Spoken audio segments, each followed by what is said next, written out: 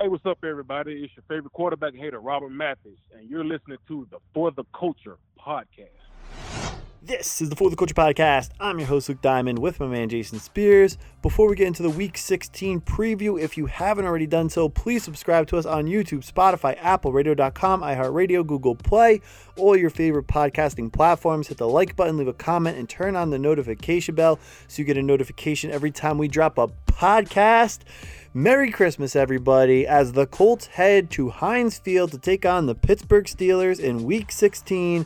Oh, what a Christmas present it would be to beat the Steelers in Pittsburgh for the first time since 2008 and just the second time since 1968. In our last 16 trips, we are 1-15 in Pittsburgh. We have a chance to change that this weekend. Phillip Rivers has gone to Pittsburgh and won on the road in his career, and we need him to do it again this weekend in the blue and white for the Colts, because this is yet another must-win game. You win this game, you win and you're in Week 17 against the Jaguars. We control our own destiny. We don't have to worry about Miami. We don't have to worry about Baltimore. You drop this game, and Baltimore and Miami each go 2-0 respectively down the stretch, and Cleveland just wins 1 out of 2 down the stretch. We'll be on the outside looking in. Even with 11 wins at 11-5, we'll be on the outside looking in. So another big game, another must-win game for the Indianapolis Colts. I think they're up to the challenge, and we got a lot to get to in this Christmas game preview for the Colts Week 16 on the road against the Steelers. Yeah, no question. I mean, you just got to go out there and play. That's the. I mean, they just have to go play their game. They, hopefully, will put together one of their better performances, if not their best performance of the season. Hopefully, they can pull that out in this game and play their best game, because this is as important as any game of the year. We all know what's at stake. If we don't win this game, then we're going to have to depend on other people to lose. So definitely a huge game for the Colts. It's definitely going to be a test for our offensive line. And, I expect the Steelers to play like they always do versus us. I expect them to play well. Yep, and every team wants to control their own destiny, and we do. We control our own destiny with 2 games to go. We have 120 minutes of football plus overtime in our final 2 games. If we go out, we take care of business, we're going to the playoffs. And it doesn't matter what Miami does or what Baltimore does or what Cleveland does or what anybody does. It only matters what we do. We have our opportunity here. It's a golden opportunity to control our own destiny, to go on the road, to beat Pittsburgh for the second time since 1968, the first time since 2008. And to get a dub on the road, and then Jacksonville next week, a revenge game after they beat us in Week 1. So let's go, Jason. Let's get into it. Let's start off with the Pittsburgh Steelers offense. The Steelers are an 11-3 team, but also a team that's kind of been a tale of 2 halves, or a tale of 3 quarters and 1 quarter when you look at the Pittsburgh Steelers. 11-0 to start the year, 0-3 the last 3 weeks. So you're getting a team that's trying to figure it out and find that mojo they had in the beginning of the season and in the middle of the season, and they've lost over the last month. As the Colts, I think, were 6-2 over our last 8. They're 0-3 over their last 3. So we have a great opportunity here, catching a good team while slumping and getting into the offense now. 26.1 points per game for Pittsburgh, 13th in the NFL. They're +8 in turnovers, but they have turned the ball over 17 times. Roethlisberger's been sacked 12 times. So when you look at that and you look at the offense, 13 in points per game, it's pretty average. They've turned the ball over a good amount of times, but defensively they force probably as many, if not more, turnovers than anybody in the league. I think they forced 25 turnovers this year. So they force a lot of turnovers, but they also turn the ball over.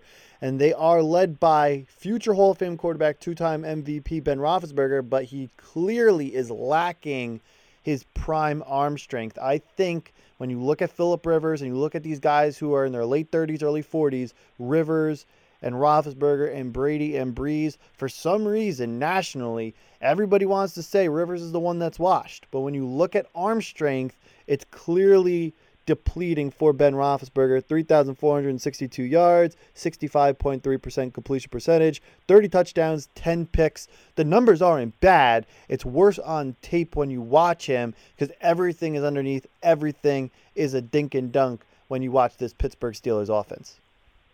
Yeah, he clearly doesn't have the same arm strength, and you can tell that when he throws the ball down the field. I mean, if you watch the Bengal game, there were several long passes where their receivers were open deep, and he underthrew the ball. So his arm strength is certainly not the same. It's diminished. As far as like their offensive weapons go, let's start with running back James Conner, who's been out with an injury. He's coming back this week. 663 yards rushing. That's 4.3 yards per carry, 5 touchdowns, 25 receptions, 145 yards. So he does it in the backfield and out of the backfield, catching the ball. And then you go to the receivers. They've got 3 really good ones. Obviously, the one everybody knows about is Juju Smith-Schuster, 82 receptions, but only 670 yards. That's only an 8.2 yards per catch average with 7 touchdowns. So he's not really much of a deep threat. The receivers really aren't deep threats other than Claypool. That's the next guy.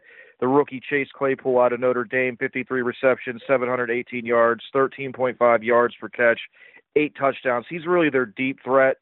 He can take a short catch and turn it into a long gain, so the Colts are really going to have to tackle well this week. And then the last receiver is Deontay Johnson. He's more of a small T.Y. Hilton type guy, 77 receptions, 753 yards, almost 10 yards per catch, 9.8, and then 6 touchdowns. So they've got a good stable of wide receivers. They've also got James Washington out there. And then as far as backup running back, Benny Snell, who started the last couple of games, is pretty solid as well, has over a 4 yards per carry average.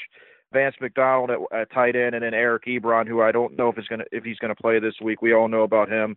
They target him in the red zone. If he plays, then that'll be somebody we have to keep an eye on. But their offense has been very strange the last few games. It's been underwhelming. Roethlisberger has not played well, but they do have some weapons on offense, especially at wide receiver.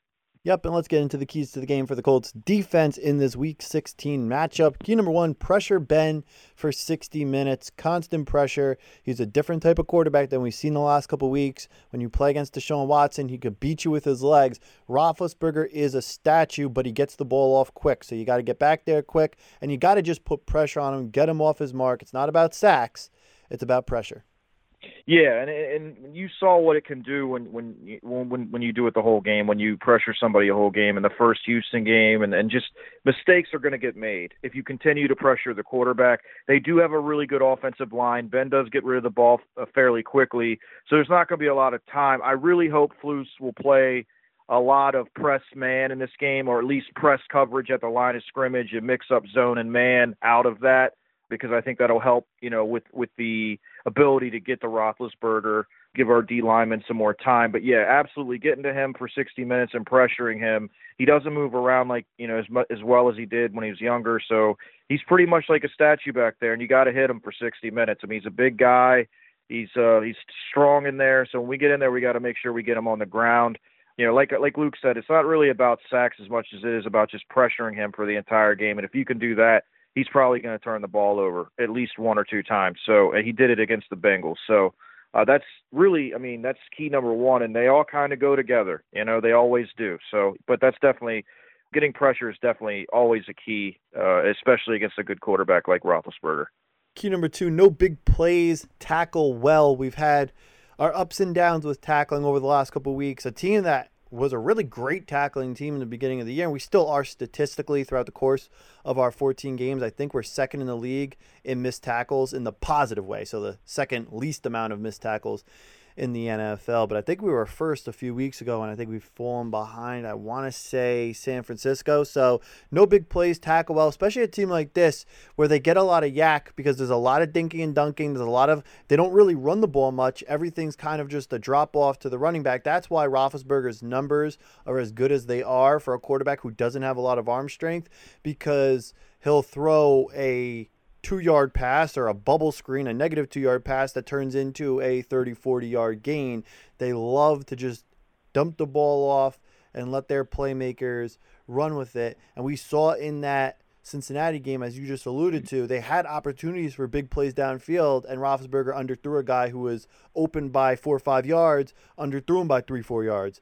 So their big plays are more hit a guy on a slant, dump the ball off to the back out of the backfield, and then letting them take off. So those are golden opportunities to wrap up and prevent a big play from happening. Yeah, and it's like Flus always says, it's 11 versus 1. Whenever a guy gets the ball in his hands, it's 11 versus 1. We got to run to the ball, and we have to tackle. That's what we do. That's what we've done all year. We've had a couple off games the last few weeks, but for the most part, this is a really elite tackling team, and they're very fast.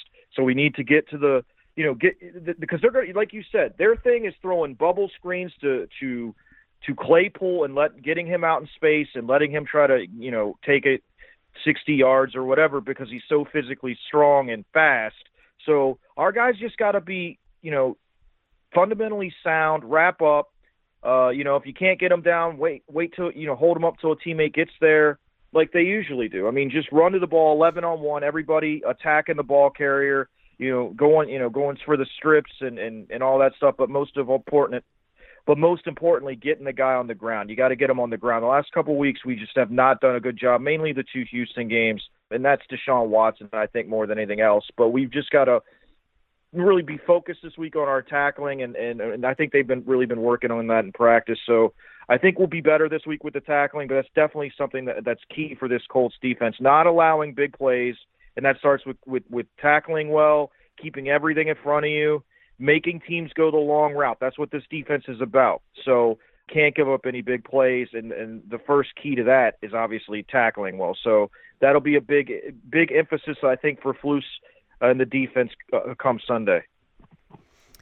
And key number 3, take the ball away, create turnovers. The Steelers have turned the ball over 17 times in 14 games. So even though they had that 11-game winning streak, they're prone to turning the ball over, create a couple turnovers in this game. Yeah, and I think that'll happen if you take away the running game, make them throw, and tackle well. Don't let them – I mean, if you can get to the quarterback also, obviously, pressure Roethlisberger, take away the running game, which we generally have done a good job of outside a couple of games, and make them one-dimensional, and then you know what they're going to do, and you can get the Roethlisberger. That's gonna lend itself to some bad throws, some forced throws, and so we're going to have – I think we will have some chances for interceptions. It's up to the guys to make the plays, and hopefully they can make them, because I definitely think there's going to be some opportunities out there for them to, get turnovers in this game. They've just got to make the plays when they're there. Yep, and let's flip over now to the defensive side of the ball for the Pittsburgh Steelers, giving up 18.9 points per game, which is second in the National Football League, so tremendous defensively, forced 25 turnovers, have 47 sacks, and have a sack, at least one sack in 70 consecutive games. That's over 3.5 or 4.5 seasons worth of games with 1+ sacks. So that's going to be a great matchup. This Colts defense, Rivers has only been sacked 13 times. He's dropped back over 400 times. He's only been sacked 13 times. The offensive line is going to be healthy this week. All 5 guys will be out there. We could be the team to put an end to that record, and 70 is a great number, so there will be no shame for the Pittsburgh Steelers if that record stops at 70, because 70 is bonkers. That's a crazy streak of consecutive games with a sack. So that'll be something to watch this week. But they force a lot of turnovers. They have a lot of guys that are ball hawks, like Fitzpatrick, right place, right time kind of guys. They put a lot of pressure on the quarterback, and they're really good at every level of the defense. It's shocking to see a team like Cincinnati without Joe Burrow go out on Monday Night Football prime time and actually be able to move the ball up and down the field against this defense. I think that was the most shocking part. Watching the offense go up and down isn't that out of the ordinary, but watching this defense get beat on a couple of drives last week, and they didn't give up a ton of points, but to get beat a little bit last week defensively by a bad Bengals offense, missing Joe Burrow, was crazy to me. And they are led by TJ Watt. So for the 3rd time in 4 weeks, we see a defense led by a J. Watt brother, and they also have another Watt on this team who plays special teams and is a fullback. So we will be seeing our 4th Watt in 4 weeks.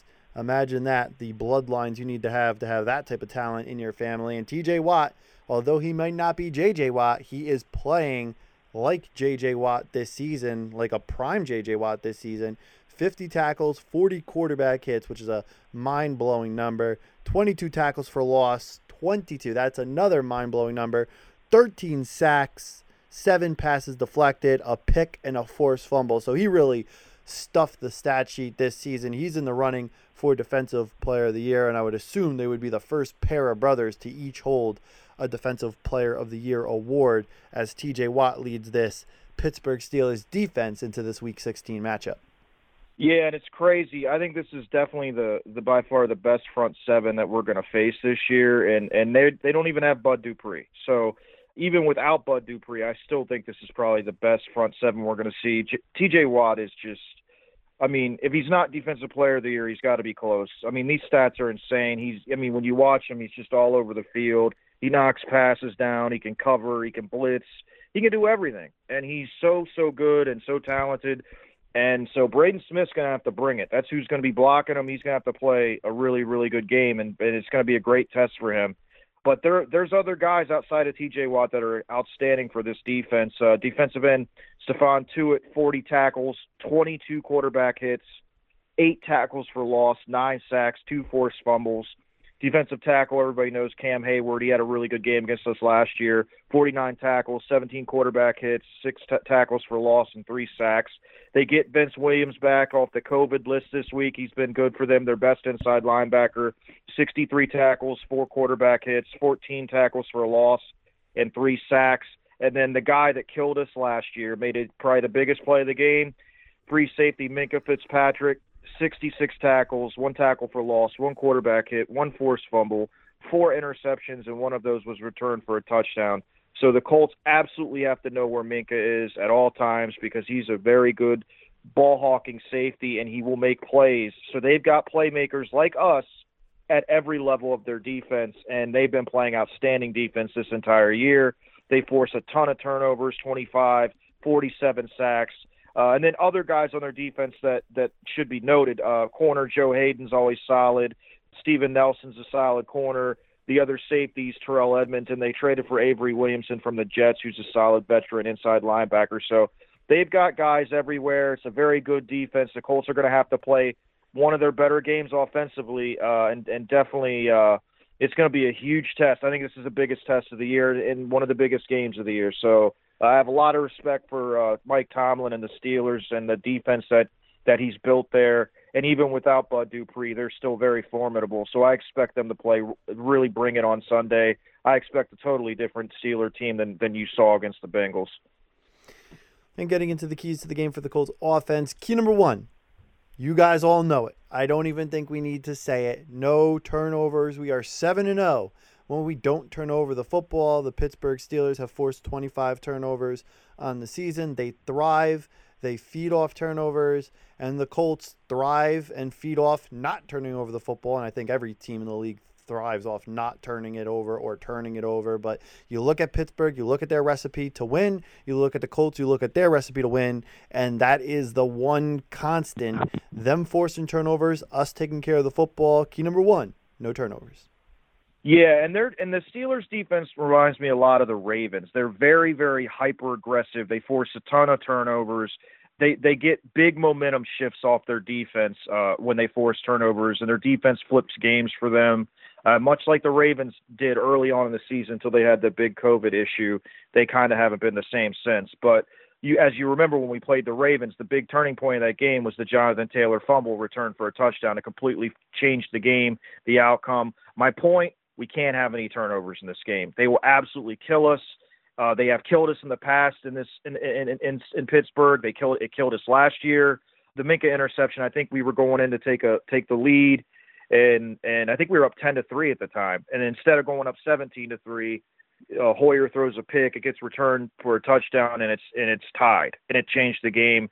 Obviously, we had a chance to win it at the end. It just wasn't going to happen with the kicker we had. But you just can't turn the ball over against this team. It's a recipe for disaster. Phillip has to throw the ball away. If it's not there, he's just got to throw the ball away, because if you turn the ball over, this team will not only take it away, they'll score. So the Colts really have to be focused this week on their fundamentals, make smart decisions, and do not turn the ball over, because the fastest way to losing this game is turning the ball over offensively. As we've seen throughout the year, when we turn the ball over, it's a lot harder to win football games. When we don't turn it over, we've won them all. So that's the biggest key. I mean, obviously it doesn't get bigger than that. So no turnovers. If we don't turn the ball over, we have an excellent chance to win this football game. Key number 2, use Hines and Taylor in the passing game. They have a great front 7. They do have some injuries and getting some guys back in the linebacking core, but I would say the last couple of weeks, with all the injuries they've had in the linebacking core, it became their worst unit defensively, the worst position group defensively. So it's an opportunity to get your backs involved in the passing game and kind of mimic what the Steelers do offensively, because the Steelers basically use their running backs out of the backfield as a replacement to their run game. I think we could do the same in this game against their defense because the D-line is just so good. Their front seven is so good, but you could get the backs out in space, dump the ball off to them, and use Taylor and Hines in the pass game. Yeah, it's one of those games. The Pittsburgh is a super aggressive defense. They play fast. They're very aggressive, and the best way to combat that, I think, is using the backs out of the backfield and use them against that aggressiveness. Because you get Hines, you get extra blitzes, you get overload blitzes, you get A gap blitzes, whatever you're getting. If you use those running backs out of the backfield, it gets the ball out of Phil's hands, gets it in a playmaker's hands, and that will discourage them from extra blitzing or more blitzing than usual. And also, you mix in the run game, but you can use the pass game to dump offs to the running backs as an extension of the running game. So I think this is a game where you really got to get Hines and Taylor involved in the passing game to back them off a little bit because they're very aggressive. They're going to try to attack us. I think they're going to try to put as much pressure on us as possible and really pressure Phillip. So I think using the outlets of Hines and Taylor in the passing game will take a lot of pressure off of him and a lot of pressure off our run game because the Steelers are tough to run against. They're a good run defense. Obviously, they've had some bumps in the road the last few weeks, but generally speaking, they've been stout stopping the run all year. So I think getting those two guys involved in the passing game early and often will help our offense and help take the pressure off of Phillip. Can we add the key to a little bit, Jason, and add for Reich not to get cute in this game with the play calling? Because the last 3 weeks we did not see good defenses. We saw the Texans twice, we saw the Raiders, and in 2 out of those 3 games, Reich got way too cute. No 1st and 10. Jacoby Brissett let him throw. None of that in this game. No, you can't get cute. No, that's a great point, Luke. Absolutely. Whatever's working against this team, you better stick with because if you start trying to get cute, you're going to end up with Jacoby trying to throw and end up with a pick six going the other direction or a fumble going the other direction. But he can't have any of that this week. There can't be any, we're going to throw this play out there and see if it works. They've got to be on their P's and Q's this week. This is not a defense to get, try to get cute with or try to, be slick. Just go out there and find what works and attack their weakness. And whatever that weakness is that you've seen on film, attack it until they stop it. And if they don't stop it, then you just keep doing it. That's how you win football games. You don't win football games by, attacking a weakness and then stopping for no reason and trying something that, hasn't worked and then trying to do that. You stick with what works. If you run the same 4 plays and they can't stop them, then you run those same 4 plays until they do stop them. So that's a great point, Luke. It's something that's driven us crazy about Reich when he tries to really outsmart people when he doesn't need to. Just put the guys in position to make plays and let those players make them. And key number 3, the offensive line has to play their best game of the year, and you have to keep Phillip Rivers clean. This will be the best front 7 we play, and we've seen some good ones, but this will be the best one we play. Thankfully, the offensive line right now is healthy. We'll have all 5 guys out there, and they got to play their best football, and they've been playing their best football down the stretch after getting Anthony Costanzo back and getting rid of Chaz Green. We've been playing really good, really consistently across the line, all 5 guys, and you got to keep that going in this game because you're playing a Pittsburgh Steelers defense with 47 sacks, and they have a sack in each of their last 70 games. So that's a long streak, could come to an end this week, and that would be a huge key if we could hold them to 0 sacks. But it's about the pressure, it's about the quarterback hits, multiple guys on this defense with 20-plus quarterback hits, Watt with 40 quarterback hits, so you got to protect Phillip Rivers, minimize the pressure, minimize the hits, and minimize the sacks. Yeah, absolutely. There's no question. They've got to be at their best this week. I mean, like you said, the stats are ridiculous on some of these players. The 47 sacks and the constant pressure. I mean, they're a pressure team. They pressure. This team definitely is going to put more pressure on us than probably any team we've played. That's just who they are. They're a pressure team. 47 sacks, that's led to 25 turnovers. I mean, that's winning defense. That's how defenses win in football games for you. I mean, because when you put that much pressure on a quarterback, they're going to turn the ball over. So our offensive line has got to come to play. I think they're going to be highly motivated, especially Quentin Nelson, since he had a rough game last year against Cam Hayward. So I think they're going to be highly motivated. They've got to play well. They've got to keep Phillip clean. They've got to give him enough time to get off his throws and keep him upright. You don't want pressure in his face. that's when he makes bad decisions. That's when all quarterbacks make bad decisions. So, and also he's playing with a hurt toe. So you just don't want him, getting hit at all. I think that's probably asking too much of the offensive line. But if we could, keep the sacks to maybe 3 and lower than that, maybe 3 or less, I think that would be good for us, or 2 or less. I think asking them to hold them to 0 is probably not going to happen. But, just play a good game, play your fundamentals, don't hold, no dumb penalties, just play your game. And the Colts have the talent to hang with this defense, off with their offensive line. They've got good players at every position. They can play with this team, and it's a great matchup. I mean, if you're just an NFL fan, you don't have a dog in the fight. I mean, this is a great matchup. This defensive line and this front seven against this offensive line, it's a great matchup. So I expect to see strength on strength, and whoever wins that probably will win the game. If the Colts offensive line can hold it down and hold serve, then I think the Colts have a great chance of winning the game. But if the defensive line for the Steelers are able to wreak havoc, get to fill up, force turnovers, it's going to be a long day for the guys in white.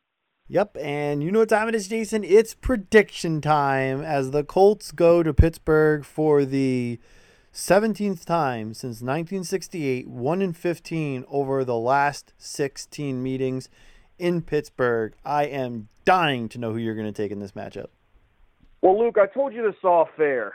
I kind of have a rule of thumb. Remember when everybody was talking about LaRaven Clark and all that? Like, he's been playing well in training camp, and he looks better, and he looks great. And I said then, I'll believe it when he actually does it. Until then, I'm not going to believe it. Well, I'm going with the same logic here. Everyone thinks, the Colts are going to win, and the Colts have this great chance to win. And yeah, they do. They have a chance to win this game. But until I actually see it happen again, because we haven't won there since 2008, and before that, 1968, I think, or something like that. Until I see it, I don't think it's going to happen. Something always goes wrong there. So I'm picking Pittsburgh. It's something about that place. No matter what we do, something always ends up killing us, and something miraculously bad happens to us there. Whether it be a turnover or a guy, having a Hail Mary in his hands in the AFC Championship and for some reason not being able to hold it on his belly.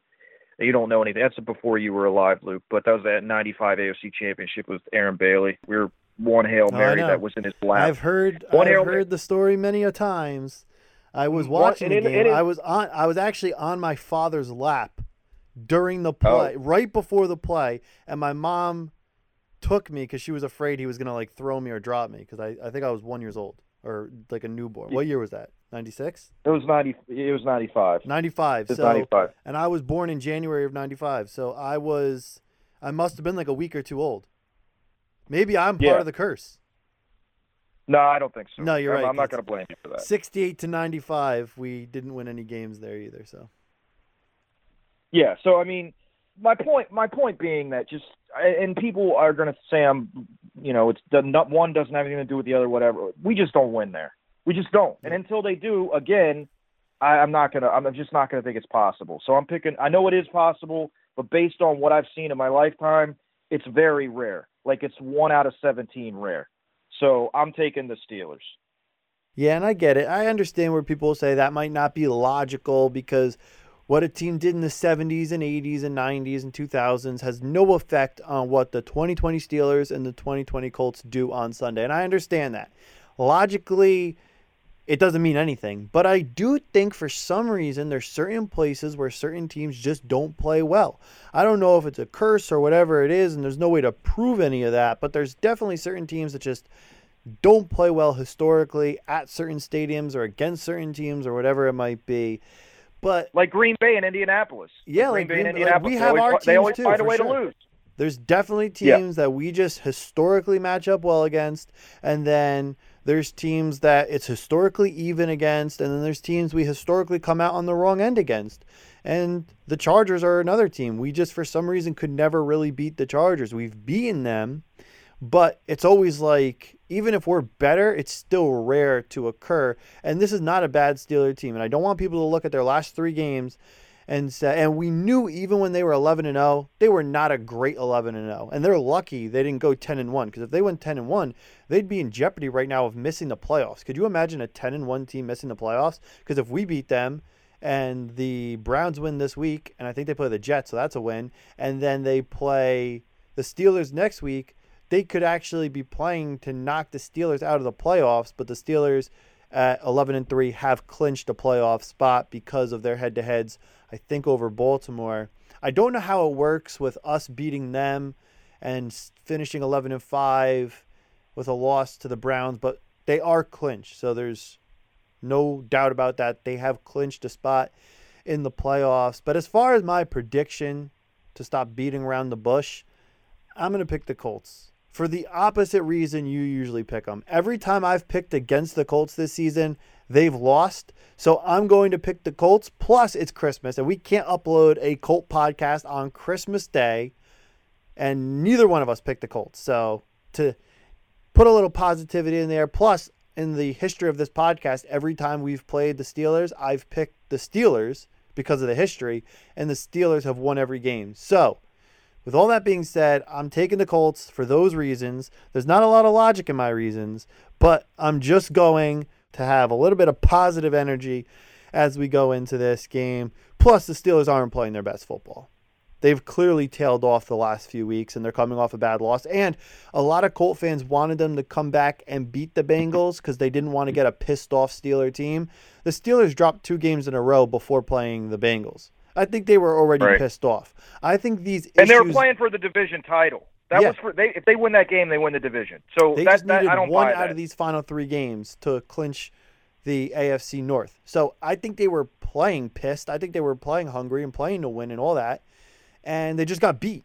And I think I'd rather get them on a 3-game losing streak where they're questioning themselves, where Eric Ebron's probably bitching in the locker room. I'd rather get that version of the Pittsburgh Steelers rather than a 12-2 Steeler team, even if they're not playing for anything because they already clinched, that is coming in on a high. Like, okay, we figured it out. This is why we lost the last 2 weeks. Now we figured it out. Now we're back on track. Now we came back from 17-0 against the Bengals. I didn't want that. What jump-started this Colts run? It was a comeback against the Bengals. Down 21-0, we came all the way back, and it changed the rest of our season. I didn't want the Steelers to get that positive bump. I wanted them to be on a 3-game losing streak. I don't know what that means for Sunday. Every game's a new game. Every week's a new week. Anything could happen in this league, as we saw the Rams lose to the Jets last week. The 0-13 Jets going across the country to the West Coast and beating the Rams. So anything could happen, but I actually do like the fact that the Steelers come into this game on a 3-game losing streak, questioning themselves, maybe questioning the quarterback, maybe Roethlisberger questioning himself, Ebron bitching about not getting the ball, and Ebron dropping 5 passes since week 12.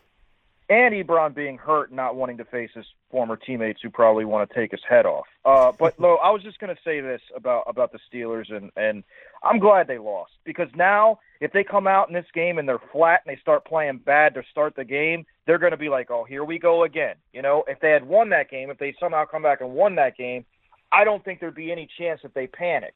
I think there is a chance that they panic if they come out slow in this game, because this will be the 4th straight game, if they come out slow and fall behind, that they've done that in. And I think at some point you start panicking. Even veteran teams with veteran quarterbacks do that. Is Ben going to start questioning whether he's washed up? It could happen. So I agree with you 100% on that. I do think them losing that game, I look at it like you do. I'm not one of these people who think, well, they're going to come in pissed off. They were already pissed off. They'd lost 2 games in a row. They had the division on the line against a 3rd-string quarterback and a 2-win team, and they pretty much got smoked. So that whole reasoning is out the window as far as I'm concerned. Maybe they play worse when they're pissed, so maybe they'll be even more pissed and play worse this week. I mean, I don't know. Whatever. I don't really care. It's more of like an overthinking. I think it's more of like they're caught up in their own head. I think they're overthinking everything, and I think it's a lack of confidence. That's the word I was looking for before, and I couldn't find it. It's a lack of confidence. They're not a very confident group right now. They were super confident at 11-0. You have Juju dancing on road teams' logos. You're going to do that when you're 11-0. You're not going to do that when you're 11-3 and you just drop 3 games and you go from the 1 seed now to, I think, the 3 seed, and you're in jeopardy of not even winning your division now.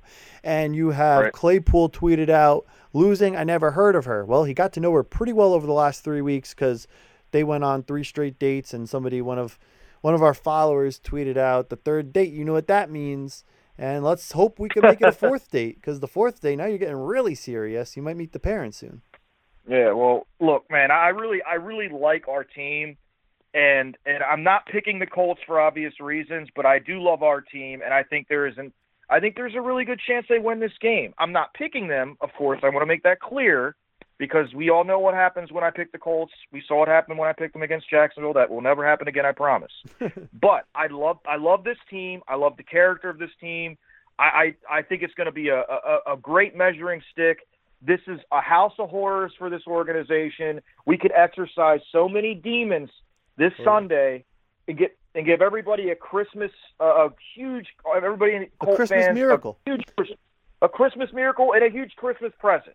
And I don't think it's out of the question. So Merry Christmas, everybody. Hopefully the Colts play well on Sunday, get us a win going into the last game against Jacksonville with a chance. And listen, if we somehow pull that off, then Sunday night, if Green Bay does us a solid and beats Tennessee, all we got to do to win the division then is beat Jacksonville. Oh, so baby. This is huge. We got a lot to play for. It could be a great weekend.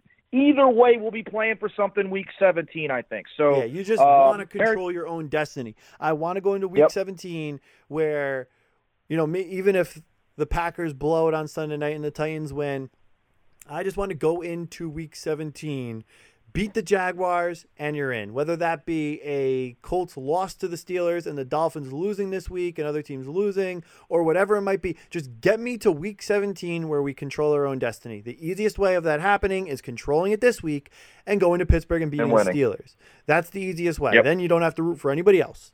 But if the Raiders were to beat the Dolphins and we lose this week, it's the same thing. You just cancel out. Instead of wins canceling each other out, losses cancel each other out, and you go into week 17 with that.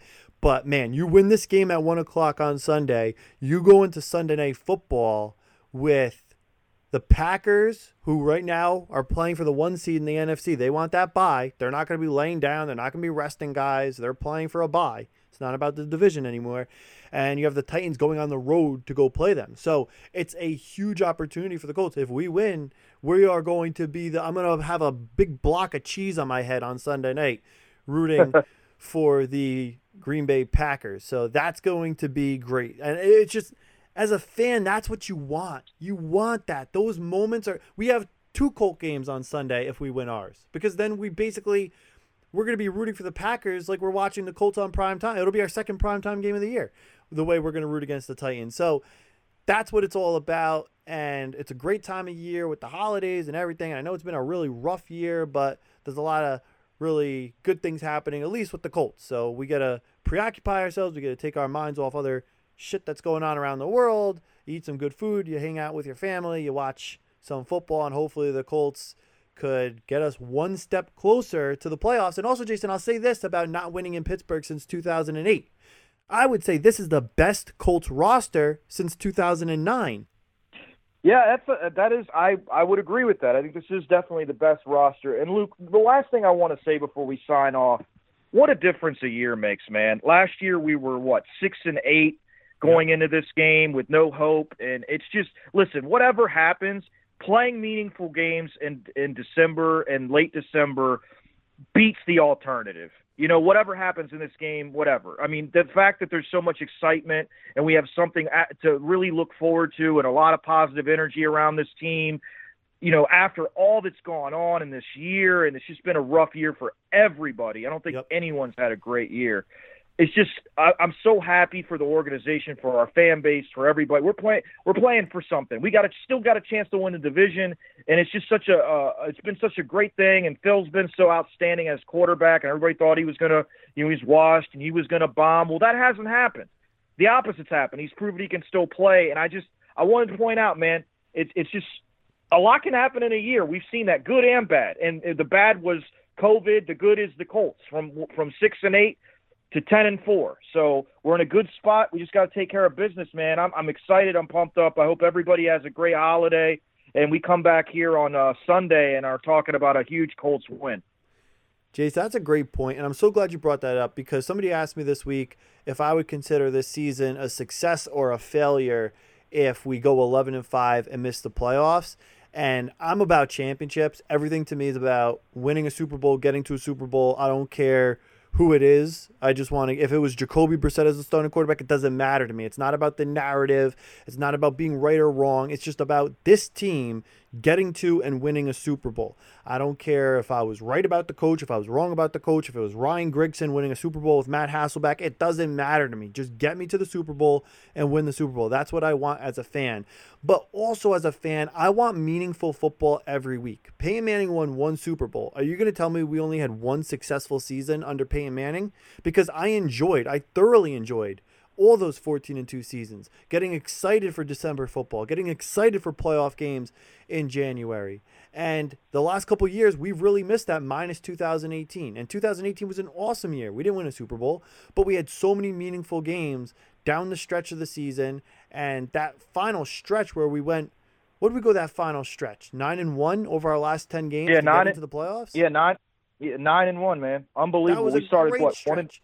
And it's like we had 30 playoff games because every game down the stretch was a playoff game, especially week 17. You have a primetime game, Sunday Night Football against the Titans, winning, you're in. That was essentially a playoff game. And then we get another playoff game the next week against the Texans, and we basically beat 2 out of our 3 division opponents in playoff games. And then you get the Chiefs the week after that, and it was great. And unfortunately, Luck retired after that. And then last year at this time, we were looking forward to the draft, and we were answering draft Q&A questions during the week, and it was just a totally different feel and totally different vibe to the season. And as Colt fans, and as just a fan of any team, this is what you want. Even if you're a fan of a team right now like the Redskins or the Giants in the NFC East, as bad as that division is, they got excited the last couple weeks. Giant fans who started the season 2-7 and 0-5 before that were excited about December football. And even though their team's not that good, there was a little bit this was a better season for them than last year. Because last year at this time,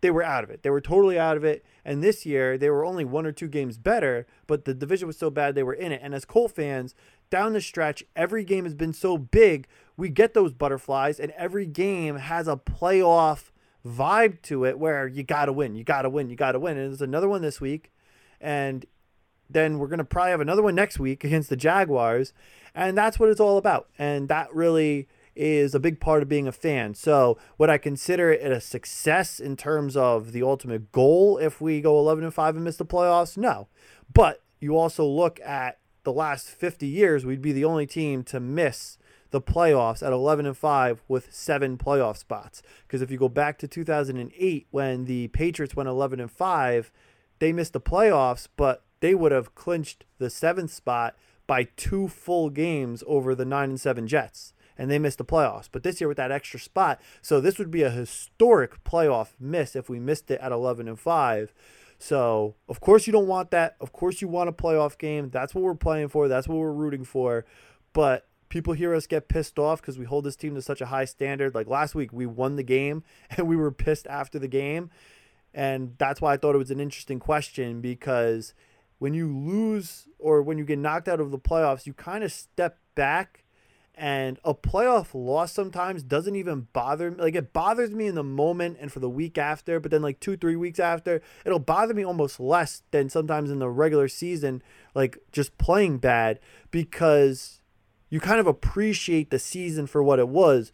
And this will definitely be a season I appreciate, especially because of how shitty the year was. It was such a bad year with so much bad stuff going on. The Colts every Sunday gave us something to watch and gave us something to take our mind off the rest of the world and what's going on in our communities and with our families and with COVID and with everything going on. So that I will always consider a success, because we're not sitting here right now at 4-10 like the Texans with nothing to look forward to on Sunday. We have something to look forward to, and that, although it might not be a Super Bowl, which we will be, I hope, in the playoffs competing for, it will be a different way of viewing this season as a success. Great way to put it, man. I couldn't have said it better myself, and I 100% agree. If for some reason we don't make the playoffs, obviously that's not what we desire. But you can't look at an 11-5 season, the season that we've had, in my opinion, with the way Phillips played and the way the team's just kind of the way they played. I love this team. If they end up not making the playoffs, this is still one of my favorite Colt teams, and it's because of the way they play. And obviously, you want to make the playoffs, and that's still the goal, and that's what we're focused on. And it wouldn't be technically it wouldn't be a success because we wouldn't have been in this. We won't be making the playoffs, or we wouldn't have made the playoffs. But it's hard for me to look at an 11-5 team and be like, well, they sucked, or it wasn't a good year. I mean, you won 11 games, and it was just an anomaly that you didn't make the playoffs because it literally is. I don't think has it ever happened that an 11-5 team hasn't made? Because I don't think there's ever been. Not if you adjust it to the third wild card. So if you took this year's playoff format and you gave it to the rest of NFL history, nobody at 11-5 would have missed the playoffs. Teams have, but they would have clinched a 7 spot. Like 2008, the Patriots at 11-5, they missed the playoffs. Right. But they clinched. If there was a 7th spot, they would have clinched it by 2 full games over the Jets. Yeah, well, I mean, listen, we're all about the playoffs here. We still got 2 games left, and I'm getting ahead of myself talking about depressing Jason, stuff. I'm talking more to the people who are like, well, if you miss the playoffs, you might as well go 0-16 and go get Trevor Lawrence. No, it's just that's not how you build a winning culture. And as fans, that's not fun. Like right now, like it's different if you're the Jets. If I'm a Jet fan, I 1,000% root against them last week because you're already 0-13. So what's 3 more losses? Just get me the freaking quarterback. Get me Trevor Lawrence. I've gone this far. I'm 0-13. But as Cole fans, every week we've looked forward to a game. We've won 10 out of 14. We're playing good football. This is a team where you're happy with the Rivers contract. You're happy with the defense. You're happy with, even though we complain about Reich, you're happy with the overall job of this coaching staff. And I wouldn't say that there's no difference between 4-10 and 10-4 if you don't make the playoffs. No, I think there's a big difference because we've had 6 more weeks where we had a smile on our face, and we had 6 more weeks where, or more than that, where we woke up excited about a football game. The Texans aren't excited this week. The Jaguars might be excited because they're excited to root against their team, lose and get Trevor Lawrence. But a lot of those teams right now, those 2-win teams, 3-win teams, 4-win teams, they're not excited about, week 16, I can't wait. Let's go record our pregame show on our podcast. It's like, oh, God, okay, let's record it. Let's knock it out. Jason, under 10 minutes, please. I just want to get out of here. I don't want to spend an hour on this. So, like last year when we were doing it, exactly, last year, like the Jacksonville game. I mean, we just wanted to get through the season, and we weren't going to stop doing the podcast. We weren't going to stop watching the team. We weren't going to stop rooting for the team, but we just wanted to get to the draft because then at least you have optimism. Like everything's about optimism. Everything's about getting excited. You're not supposed to watch sports to constantly be miserable. You're supposed to watch it for excitement. So if you're losing, the next most exciting thing is, well, let's look forward to the draft. We might find our future quarterback. We might find our future left tackle. So it just changes. Like, let's flip the switch to the next sign of positivity. But this season's been loaded with positivity. And hopefully, and I want to get away from it a little bit because I don't want to really even put that negative voodoo energy out there. I think this team's going to make the playoffs. But because it's so tight-knit, whether it be the Colts or the Dolphins or whoever it might be that misses the playoffs by a game, none of those teams should be viewed, especially teams like the Dolphins. Like the Dolphins are a rebuilding team. We are a weird team because we were kind of in rebuild mode, and then our quarterback retired. Then we signed a 40-year-old quarterback, so we're kind of in win-now mode, but we're a very young win-now team. And then the Dolphins are in rebuild mode, second-year coach, rookie quarterback. And if they miss the playoffs, I would say the same thing to their fan base. Now, the Ravens are a little bit different because they have a lot of vets. They have a young quarterback, but they have a lot of vets. They have a Hall of Fame coach, and they are in more of a win-now position to the point where, like, I know we are too because of Rivers, but they're in a position where their expectations were through the roof coming into the year. A little bit different than Miami, where Miami kind of came into the year just hoping to improve on last year. They were a bottom 5 team in the league. Now all of a sudden they're competing for a playoff spot. So I think every team's in a different spot. Like if Kansas City missed the playoffs this year, it'd be like, wow, that's, a shocker. Or the Packers or the Saints. So every team's in a different spot. which is why the Giant fans are so happy right now, even though they're going to miss the playoffs in the worst division of football, because their expectations coming into the year were so slim. They never expected to play meaningful football after Thanksgiving, and they did. Yeah, it's a great point. And you know, the bottom line is we're in the middle of the most exciting part of the season. The last two games, everything on the line. This is what it's all about. This is why we're fans. You know, you win or lose, but whatever it is, you want to be in the position to play these games. And so whatever happens, I'm pumped up. I feel great about the team. I think we have a great chance to make the playoffs. Whatever happens this week, I still think we have a great chance, especially obviously if we win, we're getting in the playoffs. But even if we lose, I still think we have a great chance. So, I'm fired up. I'm excited. This is what the NFL is about. This is what being a fan is about. There's nothing better. I mean, this is what you go through all the training camp, you do all that stuff, you go through all the early season games to get to this point. And now we're playing these great, meaningful games, and it's exciting, man. I forgot what this felt like, because other than 2018, Luke, 2019 wasn't fun, really. You have to go back to 2014. Yeah. That's a long time. Yeah. So 4 out of 5 seasons were just awful. Yep. And they were worse than that because they were purgatory years. They weren't even getting a top pick. Yeah. They were a mid-round pick with Ryan Grigson drafting. the worst possible. Hell, you might as well be drafting in the 200s with Ryan Grigson drafting in the mid-teens. Honestly, it's a great point, and we haven't won 11 games since 2014. So that would be great, and if we somehow win 12 games, we haven't won 12 games since 2009. We won 14, I think. So it's been over a decade since we've won 12 games, and we're in position to do that. So. What a shot this would be at the Dan Dockiches of the world. And I don't think there are many Dan Dockiches of the world. But imagine if Ballard, 2 years removed or a year and a half removed from Andrew Luck's sudden retirement, going out and signing a 40-year-old quarterback and winning more games than Ryan Grigson ever won with Andrew Luck. Oh, my God. I didn't even think about that. Yeah, that would be a story in itself. Wow. Great point. Then we could put all the Ryan Grigson was over 500 in games where Matt Hasselbeck was quarterback, or Clipboard Jesus or any of the guys in 2015. Small sample size, very small sample size.